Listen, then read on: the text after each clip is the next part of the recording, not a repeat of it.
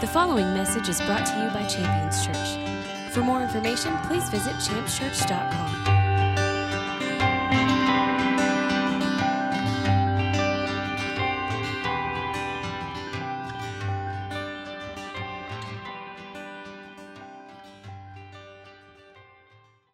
I want to get into the Word now because I want to just relax for a moment and let you know why I'm excited to get into the Word this morning.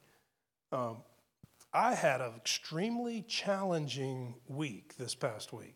Really challenging, like every single day. You know, Monday comes around and you're like, well, it's Monday, right? I mean, even Garfield hates Mondays, right? So there's nothing wrong with that. You know, it's Monday, so you kind of expect it. And then you get through Monday and you wake up on Tuesday and you're ready to go because it's a new day. You know, Monday was yesterday. And then Tuesday, Tuesdays are never identified as having anything negative, right? I mean, like when I think Tuesday, I think of tacos, right? And I love tacos. Yeah. Like that's a good thing, right? But then Tuesday came and Tuesday was worse than Monday. And it was just one challenge after the next. And then, you know, you make it through Tuesday and you're thinking, man, praise God, I made it through Tuesday. And guess what happened next?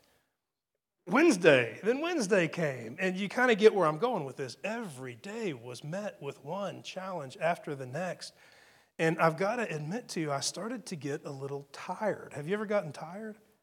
I mean, you just start to feel a little worn, a little thin, where you're thinking, my God, how much more can I give? Did you say how much more can you ask? Is that? Oh, don't ask. I got you. Yeah. Don't ask that. Don't ask that question. Yeah. But those were some of the thoughts that were going through my mind. It's like when you have poured it all out, and you're evaluating, you know, where you stand. There are all of these feelings and statements and questions and things that can fly through your mind. And I mean, you know what I'm talking about. It's like they fly through your mind. You don't sit and ponder them and think about them, but they're just all firing off in all directions. And those are times that I believe every single person walks through. And as you're walking through those times, I think it's important to understand that is a very powerful moment. Now, powerful is relative. I mean, it could move in either direction. It could be powerfully productive, or it could be powerfully destructive. You know, I mean, you're at a crossroads there when you're in those moments and all those thoughts. And the whispers that I would hear in my ear that I would have to put in their proper place, were whispers of giving up, of quitting, of cutting losses and moving on, you know, those kinds of things. Now, just so that we're clear, this was with matters with men that I work with and do some other projects with. These were matters that were very work-related. And in these situations, everything that I was pondering and thinking about, every one of these moments was a crossroads. And I realized something this week, that we're constantly at a state of decision-making to decide which direction we're going to go. And the decisions and the choices that we make in our lives are very much going to affect our direction.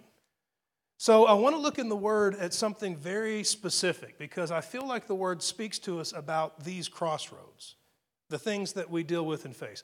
As we get into the Word, there's a few things we're going to find. If you want to take some notes, I encourage that. You might jot these things down, things that we'll look forward to. They're things that stand out to me as we arrange the Scripture, and I hope that they stand out to you as important too. The first one is what we're supposed to be doing. I mean, what we're supposed to be doing. There's probably a dozen different ways that could have been worded, but for simplicity's sake, what we're supposed to be doing, we'll find that off right away, and then we'll build on that. A second thing that we're going to find is how we can be like Jesus. How we can be like Jesus. Now, this is really important because the call on your life is the call to be just like Jesus.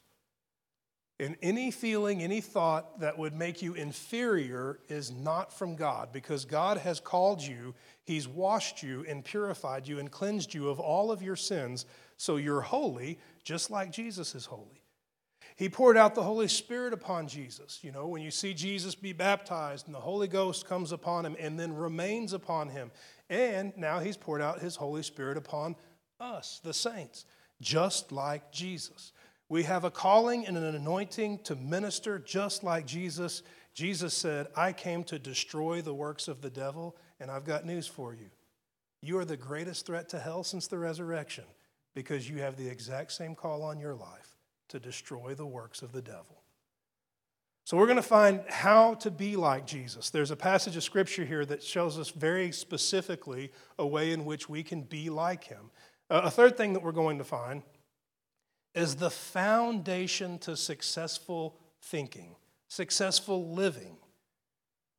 There's something that needs to be at the foundation of everything that we think about and everything that we do in order to come out on top victorious and successful. Whichever word you want to use there, victorious, successful, win, whatever word suits your vocabulary best. It's all the same, and in the end, there's a foundation that's absolute, and we need to make sure that we're standing upon it in our choices and in our decisions, our attitudes, and our actions. So I mentioned before we're going to find out what we're supposed to be doing. I want to give you a passage of Scripture here for your notes from the book of Romans, Romans chapter 12, verse 21. Romans chapter 12, verse 21. Now, I want to read the verse to you, and then I want to look at it from a couple of different angles. Now, we could spend all of our time together just discussing this passage and how many angles there are to approach it, but I want to look at it, and I want to build on this. Romans 12, 21. Now, Romans 12, 21 ends with this call. It's this passage of Scripture that's ending with this call or this instruction, and this instruction is issued or given to me and you. It says, do not be overcome by evil, but overcome evil with good. Do not be overcome by evil, but overcome evil with good. That's an instruction that's issued to me and to you. Do not be overcome by evil, but overcome evil with good. Now, I want to pause there, and I want to just examine this. The fact that this is sovereignly released into my life by the Holy Spirit, that God would see to it that it's so important that I know this, that he would send these words through the mouth of Paul and through his pen to be written down so that thousands of years later I could read them and have what he has imparted to my life imparted to my life. Do not be overcome by evil, but overcome evil with good. When I stop there and think about this, it tells me a lot of things. First of all, it tells me that evil is trying to overcome me. I mean, if evil's not trying to overcome me, then why would God give me instruction to not let evil overcome me? So that puts me on alert. It takes me out of some kind of an apathetic zone of comfort where I'm not on the alert, looking around and examining what's going on. And if we can pull our heads out of the sand collectively and look around and examine what's going on, we will be what the Bible calls sober. You know, we won't be in a fog or in a haze or a daze, but we'll be in a place where we can see what's happening, and when we can see clearly what's happening, we can make choices and decisions that are much more effective and beneficial. So the first part of this just reveals to me that there is evil and it's trying to overcome my life. Now then, the second half of this, the but or the rather, but overcome evil with good. And that's really where the instruction lies. You know, I mean, I'm supposed to resist being overcome by evil, but then the result of my resistance is meant to end in the evil itself being overcome with good. That's really what my life is supposed to be doing. All of the work of Jesus Christ in me and all of the power of the Holy Spirit in me and all of the work of Jesus in you and the power of the Holy Ghost in you is meant to be producing this result where we're not being overcome by evil, but rather we're overcoming evil with good. I want to give you a passage of Scripture. This isn't in the notes. It's just kind of a side note, but out of the book of Acts, Acts chapter 10. You have to go some 30-something verses into the Scripture to find it. And let me just pull it up. I'm going to look for it here. Acts chapter 10. Look at verse 38. If you're writing it down for your notes. It's a description of Jesus. And in this description of Jesus, you have Jesus being revealed as the following. It says, now you know Jesus of Nazareth, how God anointed him with the Holy Spirit and with power, and how he went about then doing good. Well, there you go, doing good. Now the description of doing good. healing all who were oppressed by the devil, for God was with him. Healing all who were oppressed by the devil, for God is with him. If the Bible is defining doing good as helping other people who are suffering oppression by the devil, whether it's demonic oppression, whether it is carnality and it's the result of the rejection and the sinful nature of men, you see people around you being lifted out of that oppression. By definition, what we see in this passage of Scripture is that is doing good. What I realize here in this passage of Romans is that I'm called to not be overcome by evil, but rather my life is called to overcome evil with good. It's given me pause to take a look at the things that are frustrating, the things that are attempting to overcome my life, the things that are attempting to make me quit, the things that are attempting to bring a sense of failure into my life. It's given me pause to look at those things and ask this question: God, this evil is attempting to overcome me. So where am I meant to apply good in order to overcome it? Where am I needing to apply good? Which one of these people, which one of these circumstances am I meant to go and bring freedom from oppression to in order to respond to this evil that's attempting to overcome my life? Whether it's in my mind, whether it's in my being in any way, shape, or form. It could be attacking your home. It could be attacking your marriage. It could be attacking your place of work or your business. So when we consider this passage of Scripture, I think it's also good to consider that this is always present. I mean, you're really given two options here. Either evil is overcoming you or you are overcoming evil. Those are really the only two things that are included in the Scripture. There's no third option. There's no truce. There's no compromise. At the end of the day, something is overcoming.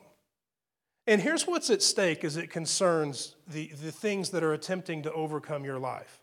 Your freedom is at stake. My freedom is at stake. Freedom in general is at stake. I'll give you a passage of Scripture here written by Peter, 2 Peter 2:19. That's the back part of this Scripture, the end portion of this Scripture.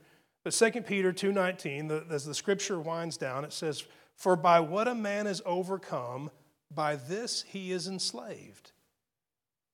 For by what a man is overcome, by this he is enslaved. So just to kind of paint a little bit of a picture, and I don't mind showing my clay feet, this past week there was an attempt for poverty to enslave me, feelings of failure to enslave me. There was an attempt for a sense of hopelessness to enslave me. These things were attempting to come into my life and overcome all of the good that's in me. And if those things are allowed to overcome those things, my freedom is lost. I'm then a slave to hopelessness. And let me tell you something, hopelessness is a merciless master. Poverty is a merciless master. Failure is a merciless master. But when we consider our relationship with our King Jesus, that he would say, "Take upon you my yoke. Come and share my yoke with me. It's easy and it's light. The burden is light." That is the master that I desire to have in my life.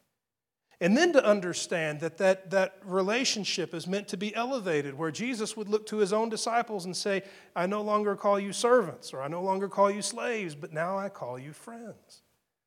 That there is a graduation from one to the next in that sense, in how we live and how we function and how we trust and how we surrender and how we grow and how we mature in fellowship and how we've been called out of one aspect of the relationship into another as we grow and as we mature. And that ultimate call as we're born again to be sons and daughters of God. You'll never find such a relationship with any other master. Overcoming becomes a part of our life, produces wonderful benefits. So I want to give you a list of some of these benefits and read some of the Scripture that would testify. Now, a lot of these passages of Scripture are going to come from the book of Revelation because Jesus speaks about overcoming and its benefits in the book of Revelation often. So one of the first benefits to overcoming is going to be life. Now, I'm not talking about a pulse and being in a state of breathing. I'm talking about the life that Jesus came to bring. The Greek word is zoe. It's abundant life. It is everything that God would design for life to be celebrated. You're talking about the security and the stability and the peace and the joy, the life that we have been called to live. More than simply being able to, pass the fog of mirror test. But we're talking about the life, the vibrant life that God has called us to. Life is a result of overcoming, as we'll see in the passage of Scripture. It's one of the benefits. Revelation chapter 2, verse 7, Jesus is speaking and says, "To him who overcomes, I will grant to him to eat from the tree of life, which is in the paradise of God." I mean, that sounds pretty awesome, right? I'd sign up for that. Revelation 2:11, "To him who overcomes, they will not be hurt by the second death." I mean, that you're talking about eternal judgment there. Revelation 3:5, "He who overcomes will thus be clothed with garments, and I will not erase his name from the book of life." Well, that sounds good. "And I will confess his name before my Father and before his angels." So you see these passages of Scripture here about all of the things that we hold to as promises. I mean, you're talking about eternal life. In short, not going to hell, right? I mean, not suffering the second death, as the word puts it in Revelation. You see these promises of having your name in the Lamb's Book of Life and your name confessed before the Father. These are things that we hold tight to as the promises that our faith is founded upon, the things that God has brought into our lives through the crucifixion and the resurrection of our King Jesus and the outpouring of the Holy Spirit. The promise to eat of the tree of life. I mean, you see all of these things that we stand upon, and as Jesus presents these things, he presents these things as conditional upon one element, and that element is overcoming. Overcoming. I want to give you another benefit of overcoming. Life was one. Another is authority. Authority. Now, this sounds a little odd, but let me just tell you something. The majority of the things that were frustrating to me over this past week were things where I felt like I had no control. They were things where I felt like I couldn't do anything, where I couldn't bring any solution to it. And I've got news for you. If you are a blood-bought, Holy Ghost-filled believer, that is an absolute lie. You always can do something. You carry the Holy Spirit of God. You are a citizen of the kingdom of heaven. You are a child of the Most High God. The prayers and the intercession that you are capable of are absolutely powerful. And it's a deception to think that any earthly thing is a more potent solution to any situation or circumstance than the power of the kingdom of heaven. Now, sometimes we need to remind ourselves of that. In fact, oftentimes I believe we need to remind ourselves of that. But authority is a benefit of overcoming. I'll give you a passage of Scripture here again from Revelation. Revelation 2, I want to look at verses 26 and 27.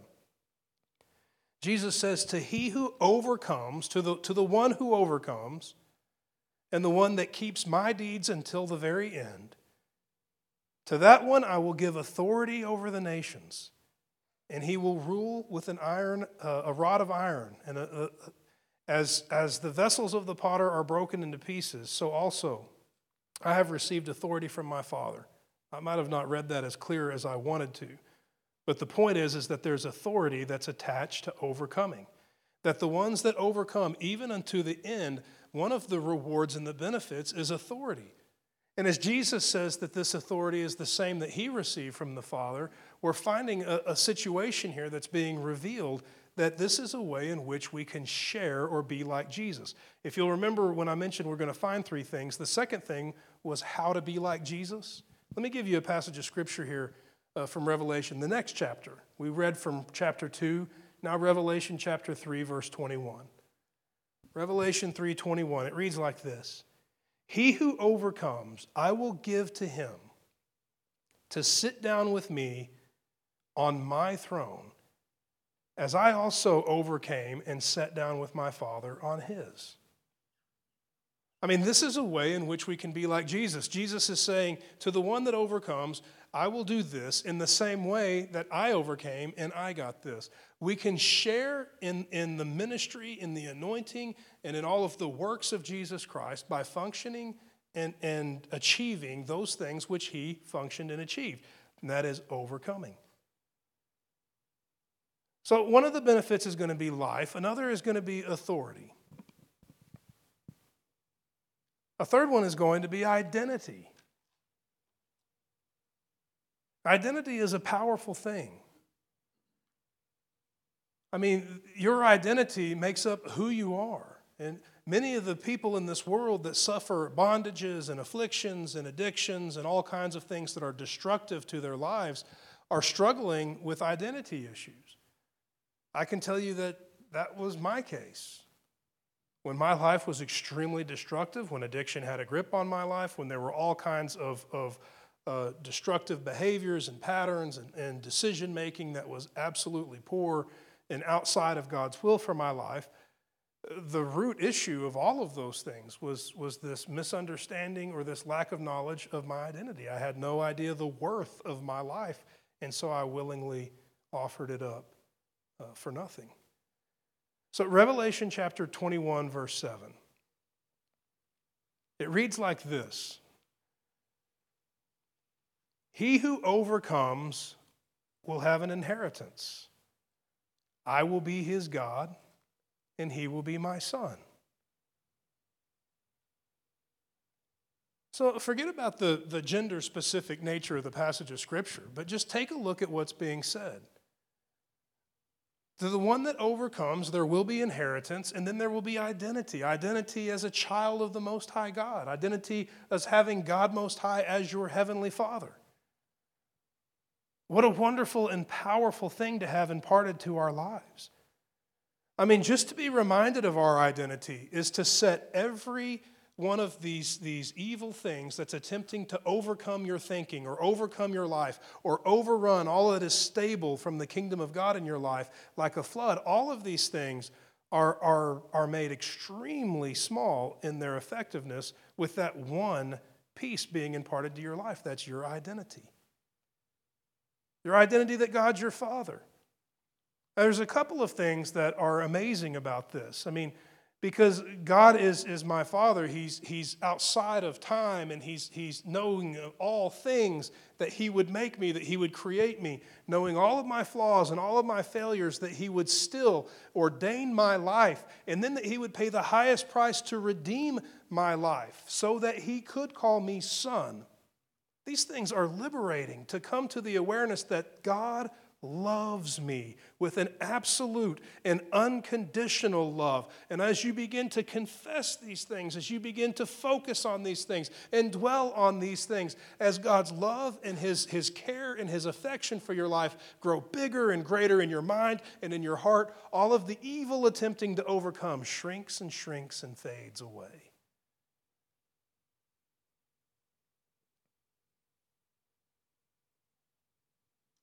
Revelation chapter 3, verse 12. It reads like this. It gives a description of God's plans for our lives as we overcome. He who overcomes, I will make him a pillar in the temple of God. I will write on him the name of God and the name of the city of God, the New Jerusalem, which comes down from heaven. I mean, these are things that are meant to identify us. That we are called to function and operate with an identity as being of the Most High God. And when we have that understanding and that awareness, all of the things that are attempting to wash us away and sweep us away with panic and anxiety and frustration, all of the things that are taking advantage of the crossroads that we deal with, the opportunity to overcome, they begin to fail and fall away. I'll give you another passage here from Revelation chapter 2, verse 17. To him who overcomes, to him I will give of the hidden manna. That's provision. And I will give him a white stone, and on this stone a new name. A new name written on the stone, which no one else knows but the one who receives it. So I got to tell you something. I mean, when I read passages of Scripture like that, I remember the first time that I ever read that. I read that and I thought, that sounds so amazingly different and strange from the things that are in my everyday life. But as I read it today and understand the power of identity, I realize now what is being revealed here. That overcoming brings into fellowship and relationship my life with the life of God in a way that no one else can relate to. No one has the same testimony you have. No one has seen God do the things that He's done in your life. Your relationship with God, as you begin to make all of the choices and all the decisions that bring Him honor and glory at every one of these crossroads, refusing to let evil overcome you, but rather devoting your life to doing good and overcoming evil, your fellowship with God will be absolutely 100% unique. That identity is a powerful thing. That identity is meant to be liberating from any idea that you're common, that your relationship with God is casual in any way at all, that you're just a face in the crowd, that maybe if you just kind of swim with the school, that you won't get caught in the net. But the reality is God's relationship with you is 100% personal. Based on that passage of Scripture, He's going to call me by a name that no one else will call me. Pretty interesting. I wonder what my name's going to be.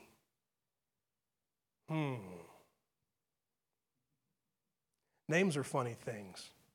I remember when we were expecting our sons and we would have conversations about names. There were many names that we were not in agreement on.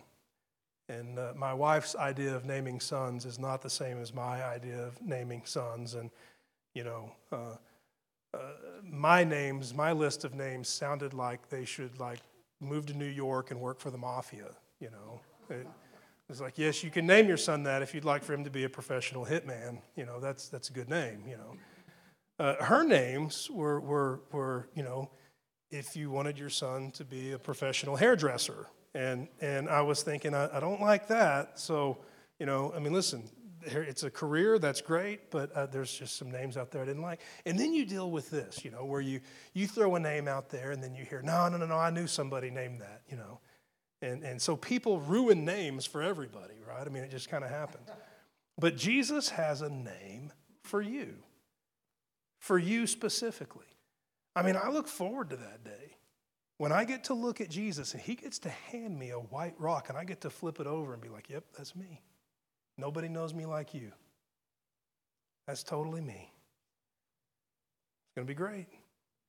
So how can we overcome? If we see all these benefits, your identity is at stake if we fail to overcome. Your authority is at stake if we fail to overcome. Life is at stake if we fail to overcome. So how then can we overcome? If the call on our life is to overcome evil with good and not be overcome by evil in this world, I want to know how to overcome. There's no doubt about it that there's a push for evil to overcome things in this world. I've never seen it as potent or as strong as I've seen it in my lifetime over the past year. I can even look at life and the vibrancy in the church and praise God for your faithfulness and your conviction and your presence here and your willingness to release your giftings and your anointings. My heart breaks for churches that are continually empty because people are afraid. And I look at the things that are going on and my heart gets excited because I see a crossroads, a massive crossroads.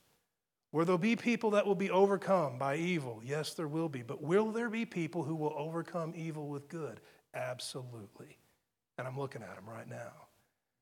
Your life is called to overcome evil with good, and God has placed everything you need inside of you. The authority of the name of Jesus, the power of the Holy Spirit, that conviction and that drive in you that refuses to let evil wash away everything good in your life. And that passion to stand firm and to let the things of God prevail. How can we overcome? I want to give you a couple of passages of Scripture here. If you have your notes, I mentioned to you we're going to find something, the foundation of successful thinking and living. We'll find that here in a moment. But as you turn in your Bibles, you can go to 1 John chapter 5. 1 John chapter 5, I want to look at verses 4 and 5. Knowing what all is at stake, knowing that life, as God has called it, Zoe life, abundant life is at stake, authority is at stake, identity is at stake. How can we overcome? First and foremost, it starts as you become a believer. It begins at new birth. I mean, this is a right of the believer as you are a son or a daughter of God. You'll see in 1 John chapter 5, beginning in verse 4, that whoever is born of God, whoever is born again, whoever is born of God overcomes the world. This is the victory that has overcome the world. It's our faith. That passage goes on to say, who is the one that overcomes the world but he who believes that Jesus is the Son of God?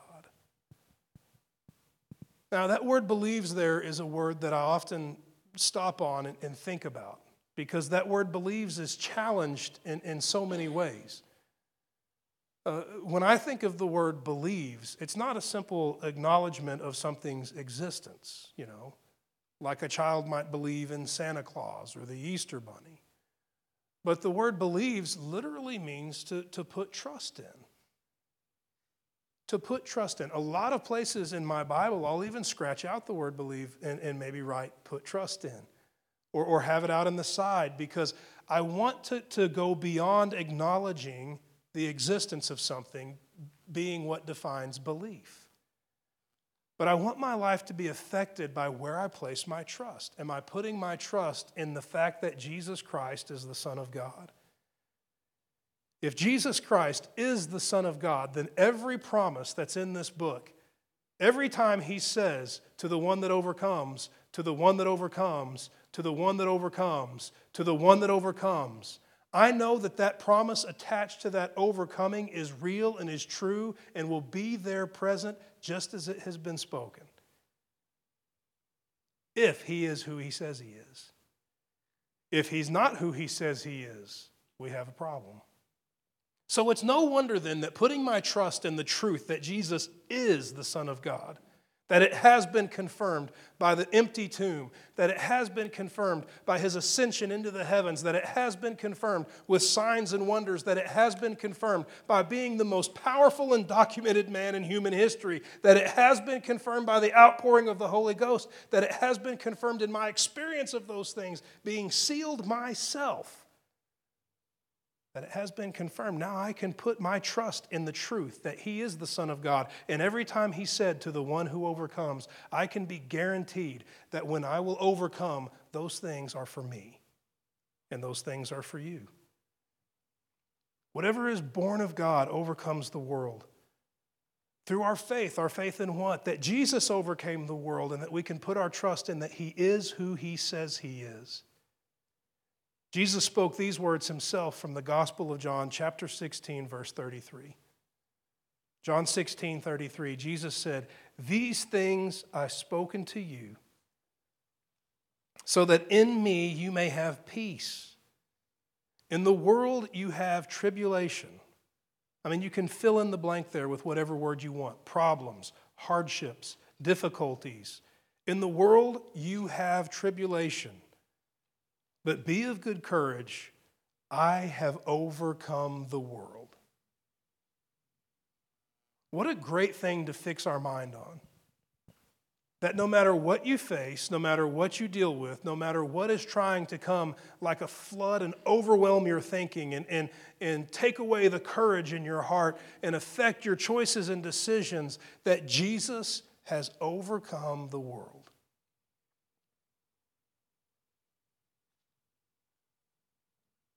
I mentioned we were going to find the foundation of successful thinking and successful life. I want to offer that to you here as we close. Out of the book of 1 John, chapter 4, verse 4. As John is writing this, he's writing it to believers, he's writing it to you, he's writing it to me. And he writes these words to us, knowing of all of the hardship in the world, knowing of all of the crossroads where evil will either overcome or evil will be overcome. Knowing of all of these crossroads that will exist in your life and in my life, he writes these words to us. He says, "You are from God, little children, and you have overcome."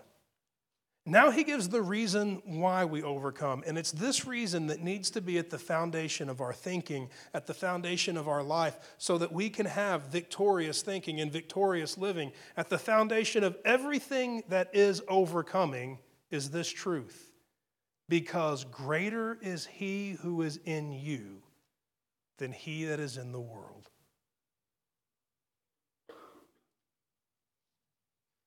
Greater is Jesus in you than any evil that exists in the world. You can continue to focus on this passage of Scripture and condense it and simplify it and make it as accessible as possible in your mind. The reality is Jesus is bigger than any problem. Jesus is stronger than any assault. Jesus is smarter than any challenge. Jesus is victory.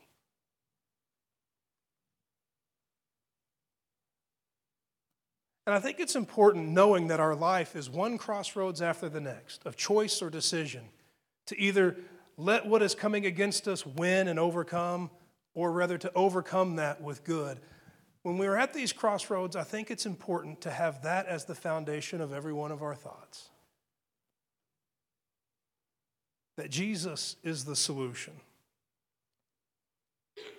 I think we can still our minds from panic and from anxiety with the reality and the truth that Jesus is victorious. I think we can protect our hearts from being filled with fear, and that we can remain courageous no matter what we face or deal with by simply reminding ourselves and reminding one another and standing firm together on the truth that Jesus is the King of Kings, the Lord of Lords, that he's absolute victory, and that he's greater than anything that exists in this world. And I think it's there that we find the equipping that we need to overcome. No wonder John would write that we would overcome by our faith, by putting our trust in that Jesus is who he says he is. Because who is Jesus? He's victory. He's the one who could stand and say, "Have peace, be of good cheer, take courage, because I," and now he reveals his identity, "have overcome the world." Jesus is the overcomer. Therefore, we can overcome. I want to ask you to stand with me this morning.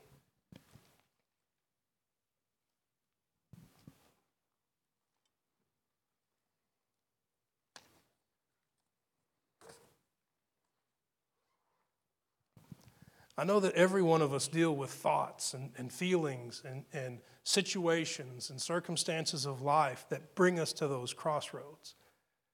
And I can tell you that I don't think there is a time when we could be outside of the need of continued encouragement and the awareness that Jesus is who he says he is. And as we stand together, as we commit to one another to live our lives in such a way that we might encourage one another, with the reminder through our words and through our actions that greater is Jesus than anything that we deal with. I trust and believe that as a congregation, as individuals, we could truly be identified as overcomers.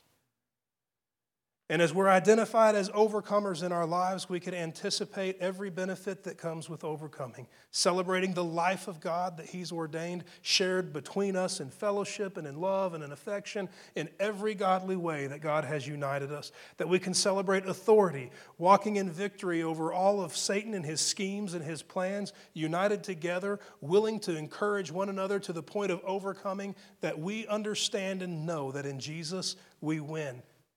And that we can stand united with our identity, never once second-guessing who we are. That we are the saints, we are the holy ones, we are the blood-bought, ransomed, redeemed, spirit-filled children of God, called to be the force of heaven on the earth today.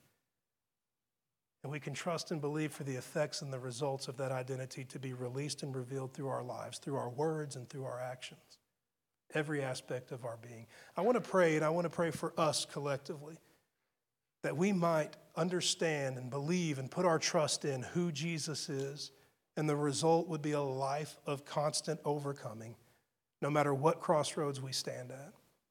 So there where you stand, I want to offer this prayer for us collectively this morning. You're welcome to be in agreement or simply a state of receiving, but I want to trust and believe God by His Spirit to do a great work in each one of us. Father, we bless your name and we thank you for your word. We thank you for the call upon our lives to overcome evil with good. Let there be an awareness in our minds and in our hearts that this is a call that you've placed upon us with purpose, to see the works of the devil destroyed, to see your kingdom expanded, that you have purchased us with a price, that you have poured out your Spirit upon us so that we might walk in victory, so that as we come to every crossroads where there is an opportunity for evil to overcome or for evil to be overcome, that we would stand in our lives under your anointing and see to it that evil is overcome with good. Let every whisper and every lie and every deception that would try to make its way into our heart and mind to say anything different, let it be crushed by the truth that you have called your children to be victorious in Jesus. And let the result of overcoming be present in our lives and through our lives. Let there be a celebration of the abundant life that you've called us to. Let there be a release of the authority that you have offered to us in the name of Jesus. And let there be in us an identity that would not be compromised, would not be shaken, would not be abandoned in times of trouble, but that we would stand firm, knowing that by your love and your affection for us, we have been identified for all eternity as your beloved children. And let the power of that understanding affect and define who we are and how we behave, and let the result be overcoming. We bless your name and we thank you for every victory. We confess that without Jesus, there is no victory in our lives. And we celebrate your love and your affection in our lives to make us be the victorious people that you have purchased and called us to be. We bless your name and we thank you for your word. Let it be lived out as truth in every aspect of our living for your glory. We say thank you in the mighty name of Jesus, and all the saints declare, amen. Thank you for listening to this message from Champions Church. We invite you to join us this Sunday for our celebration worship service. For more information, please visit us at championschurch.com.